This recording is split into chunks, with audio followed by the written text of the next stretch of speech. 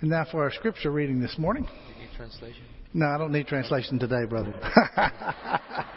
Although some may think I do.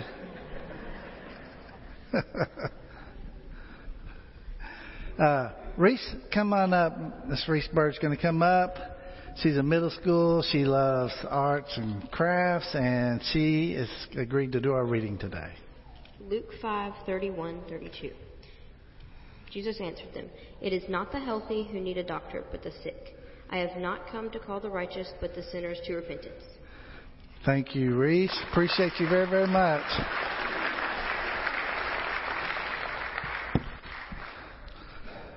All right, Luke chapter 5. Let's turn our Bibles there. We've been working out of the book of Luke.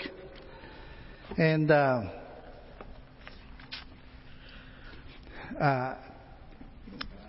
have to say a little something about Alan's remarks. He kind of got on Arkansas a little bit last week. Did y'all notice that? I was not offended because I understand Louisiana education.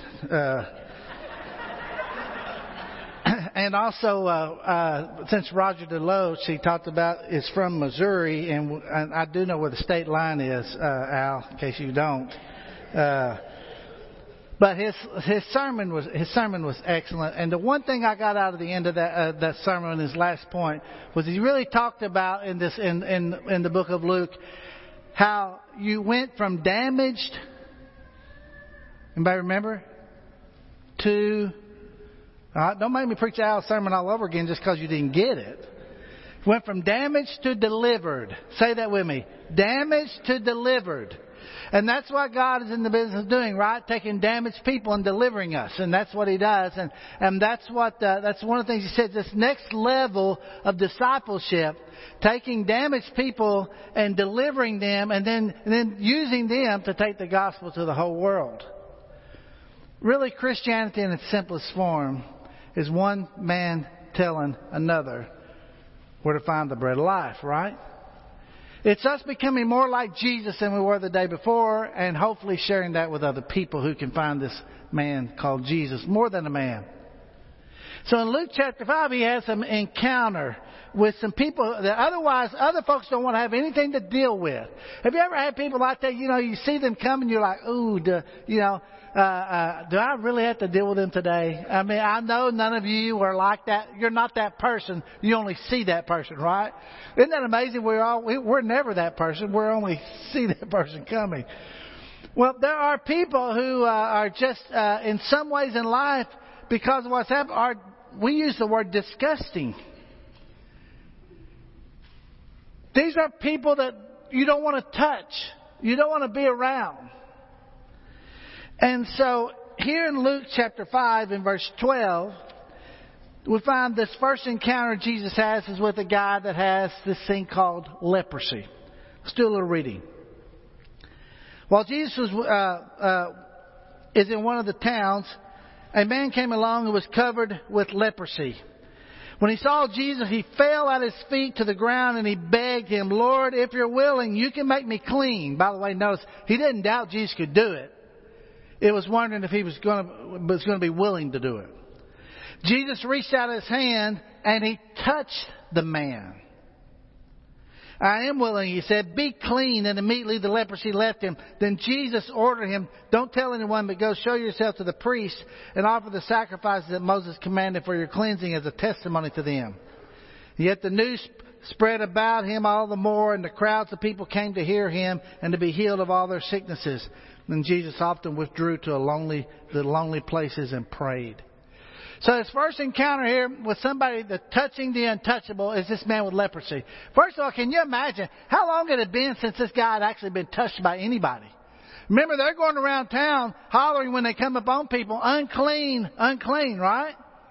And so all of a sudden, here's someone who has something very physically disgusting about him, and to touch him would make you unclean. It would make you unholy. It would contaminate you. Now, we kind of get an idea sometime about what might be disgusting. Isn't it amazing? You can swallow your own saliva and it's fine. But if you spit it in a cup and then drank it, Disgusting, right? Isn't that amazing? When it's inside, it's okay, but all of a sudden when it's out, what's that about? And there's this amazing tension between disgust and being clean, being holy. Matter of fact, to actually touch someone who had leprosy made you unclean. But it didn't make Jesus unclean, because the holiness of the Son of Man did just the opposite. He's about making people who nobody else wants to touch in life clean. Why is it sometimes that churches get the reputation of rejecting the untouchables in our society? If you are overcome with alcohol, if you have committed drunkenness, you need to be here where we can touch you. If you are addicted to drugs, you need to be right here where we can touch one another. If you have committed adultery, you need to be right here where you can be touched by God and His family. If you've committed sexual immorality, you need to be right here in the middle of this family. You know why? Because we were all that same way. Totally unclean and untouchable, but Jesus touched us, cleaned us up, still cleaning us up. It's a process, right? Nobody is better than anybody else. And the church ought to be reaching out to the people that the world says they're disgusting. We say, no, you come here. I got AIDS, Mike. The church won't let me. Get in here. We'll love you. We love everybody because Jesus loves us. He's about touching the most disgusting lives that have been messed up. And if that's what Jesus did while He was here as His body, it must be what we do as we act like Jesus here on this world. As has been said many times, the church is not a museum for saints, but a hospital for sinners. And we're all, I hate to disappoint you, but starting right here in the pulpit, we're all just a bunch of broken and damaged people. And we only can be in here together because of the grace and touch of Jesus Christ. So we can never take an attitude that someone, because they have sin in their life, doesn't belong here. This is where you belong. Because of the power of the cleansing touch of Jesus. That's amazing. He tells this guy, go show himself to the priest. Now remember, under the Jewish law, this is what they did. And he's referring back to Leviticus chapter 14.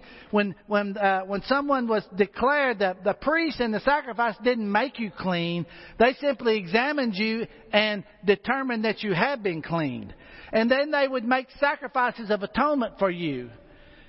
And then they would take blood from these sacrifices and they put blood on the lobe of your ear and on the thumb of your right hand and on the toe of your right leg. Read it. It's a pretty interesting chapter, Leviticus chapter 14, on how the process was. It was an 8-day process. And then you were welcomed back into the community because then you could worship again. Then you could fellowship again. All those things have been taken away from you when you were unclean. But with us as Christians, when God cleans us from our sins, we are instantly made clean and made holy. Well, we go from disgusting to clean. The next we see, we go from helpless to forgiven. Look at Luke chapter 5 again. One day, as He was teaching Pharisees and teachers of the law who had come from every village of Galilee and from Judea and Jerusalem were sitting there, and the power of the Lord was present for Him to heal the sick, and some men carrying a paralytic on a mat tried to take him into the house to lay him before Jesus. When they could not find a way to do this because of the crowd, by the way, I think that's interesting. The crowd, this guy, they're carrying this guy on a mat. He's obviously needs some healing, and Jesus is in this house doing it, and the crowd lined up, they won't let him in. Have you ever told somebody, get back in line, I was here first? You know? I was in the pharmacy the other day. I was going to Brooks' Pharmacy, and I come down one aisle to go right to the window. I walk right up to the window, and this other guy comes from another aisle behind the counter. He didn't see me, and he turned around, and he's like, where did you come from? And I'm like, well, I just walked up. And he's like, well, usually the line starts over, like you go to the back of the line, buddy. I'm like, well, hey, you're welcome to go. I don't care. You can. And then I was just real nice to him. Then he's like, oh, no, I didn't mean anything. But, then he's like, but it bothered him a little bit that somehow he missed me and thought I'd broken line. You can have my place in line.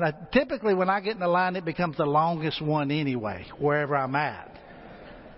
My family, we call it the Kellett curse, because no matter what happens, I can be one person and 20 in the other, but there's going to be a price check and clean up on aisle 5 or something, and I'm going to stand there longer than everybody else. So it's okay. These folks wouldn't let him in line. Here's what they did. When they could not find a way because of the crowd, they went up on the roof and they lowered him on his mat through the tiles into the middle of the crowd right in front of Jesus. And when Jesus saw their faith, he said, friend, your sins are forgiven. Now, aren't those words you would love to hear told you? Wow. The Pharisees and the teachers of the law began thinking to themselves, who is this fellow who speaks blasphemy? Who can forgive sins but God alone? And Jesus knew what they were thinking and asked, why are you thinking these things in your hearts? Which is easier, to say your sins are forgiven or to say get up and walk? But that you may know that the Son of Man has authority on earth to forgive sins, he said to the paralyzed man, I tell you, get up, take your mat, and go home. And immediately, I said it 3 times for a reason. Because all this junk you see sometimes on TV or whatever about everybody being healed, when they do it like Jesus does it, then I might start believing a little bit more. Now, God can heal whoever He wants to, but He ain't giving me the ability to walk down and make somebody whole like that. He knows I take too much pride in it anyway. God does this. He stood up in front of them, looked what he's been lying on, and went home praising God. Everyone was amazed and gave praise to God. They were filled with awe and said, we have seen remarkable things today. So these 4 friends, now these are the kind of friends you want right here. I mean, they're going to come and you're paralyzed and they're going to carry you on your bed to get you healed. Even if it means tearing a hole in the roof and lowering you down. I love this guy. I call them the hole in the roof gang. Right? I mean, they're coming up. They're figuring it out. They're going to get a new idea. How can we get this man to Jesus? They're going to do whatever it takes. When they lower him down, I love it that Jesus deals with his greatest need first. Even though he may not even understand it's his greatest need. His need to be forgiven. The helpless. He's helpless. He's helpless more ways than one. And Jesus gives him forgiveness. Now, if he had never been healed and never walked out of there, he still would have had the best day ever. Jesus heals him to show the religious leaders that the Son of Man has the power to forgive sins. They said, man, only God can do that. Hey, you're right, and I'm God. That's what he's proven to them. His authority over not only the physical, but his authority over the impoverished spiritual dilemma that people have. From helpless to forgiven. Your sins are forgiven. Your sins are forgiven. Do you ever think sometimes if you just actually heard the voice of Jesus say that to you, you would believe it more? Do you think this guy went away and then later on when he struggled with other sins in his life, do you think that he still doubted sometimes about his own life? Well, sure he did. Do you think he didn't have weaknesses and still had mess-ups in his life as he went on? Sure he did. But what ought to be ringing in your ears and mine is the voice of Jesus. When we put our faith and trust in that death, burial, and resurrection of Christ, the voice of Christ, that should be ringing in my ears.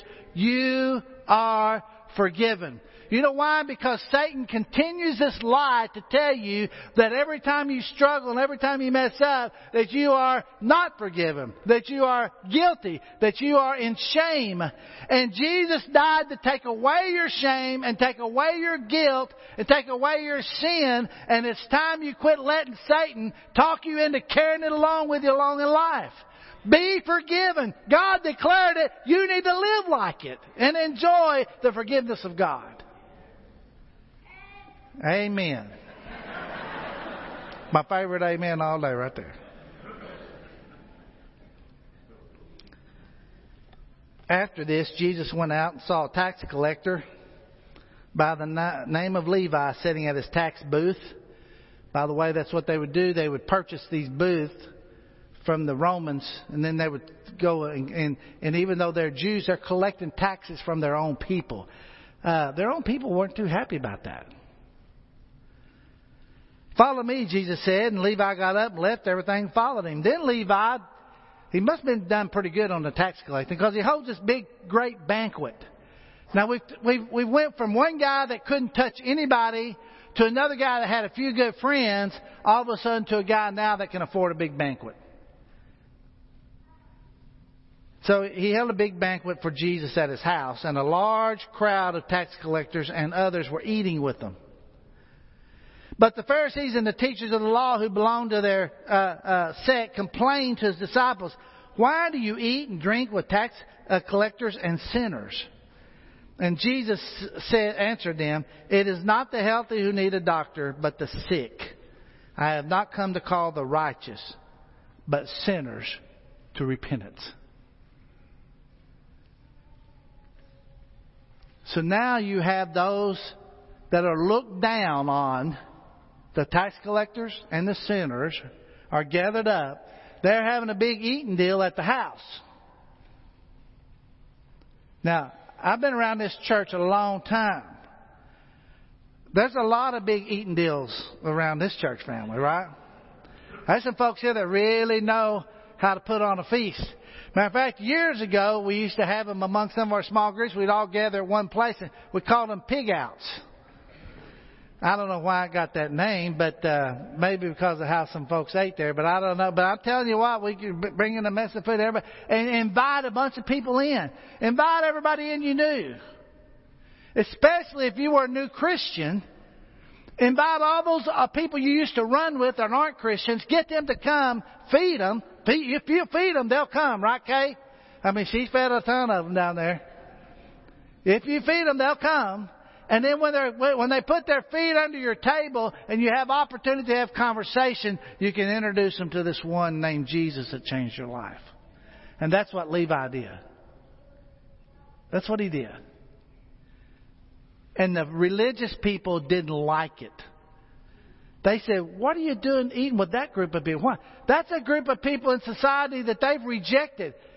That's a group of people they don't like. That's a group of people they won't run with. Now look, I'm not saying you need to run with your old crowd if you're a new Christian. That's dangerous. But I'll tell you what you can do. You can invite all them to come somewhere where some of the leaders here or some of the folks that converted you are sitting around talking about Jesus so they can convert more people. Do that. Don't cut everybody off that you knew. You don't need to do that. You need to invite them in a safe place for you to be able to get the news of Jesus to them. And that's what Levi did. He got accepted by Jesus, and he wanted all the folks that he knew and were tied to find this one that he found, because it changed his life. Do you remember what that was like? When the gospel was so fresh on your heart that it changed your life, and you wanted somebody to find just what you found.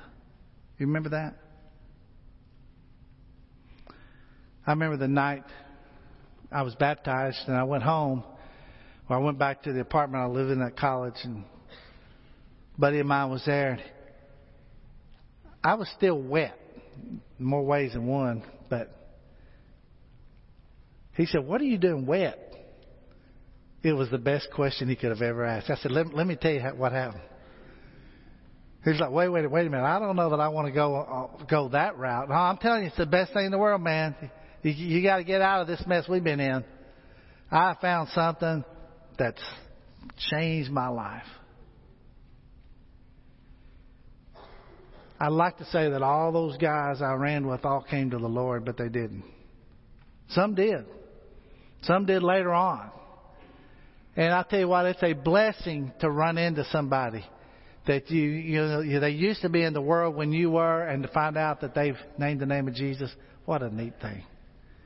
And you both sit there and talk about how great it was to be rescued out of your mess. Well, Levi's trying to make that happen. And he's got all these folks at his house. You know, we live in a time where we've lost the power of hospitality. And I appreciate going out and eating and all those kinds of things with people, and you have some type, but it's not the same. Look, I don't care what size house you're in. I don't care. It doesn't matter if you live in a trailer or if you live in a mansion. It doesn't matter if you fix peanut butter and jelly sandwiches or if you grill somebody a steak. Get somebody to your house. Let them put their feet under your table. Restore the principle of hospitality, and not only in fellowship of encouraging one another, but in our outreach to other people. There are folks that will come to your house that will never come inside this building until they get to know you a little bit better. Get in a small group. Have some hospitality practice. Invite somebody. Invite the person you think won't come the most, and watch God work. It's pretty exciting. This rejected group of people by religious leaders should have been the very ones they were looking for. Touch the untouchables in life. You, because of Jesus Christ, you are no longer disgusting. You are cleansed. You are no longer guilty. You are forgiven. You are no longer outcast. You are loved. Jesus is in the business of taking the good news of the kingdom to everybody. The disgusting, the cripples, the folks making the most money in the whole community. He loves everybody. And He wants everybody to come to this same relationship, that they can have confidence in the fact that they are forgiven. So really the question is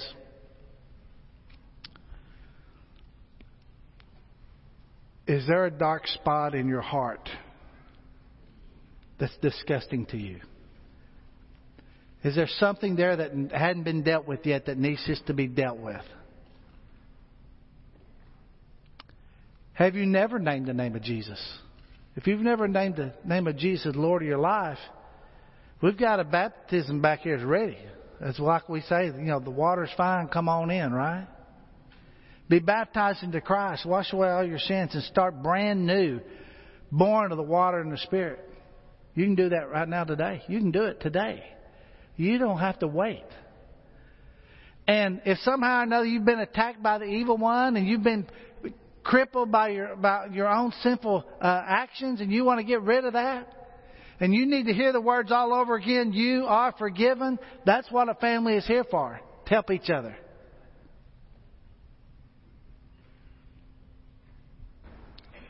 Don't walk out of this building today without knowing 100% sure you are right with God.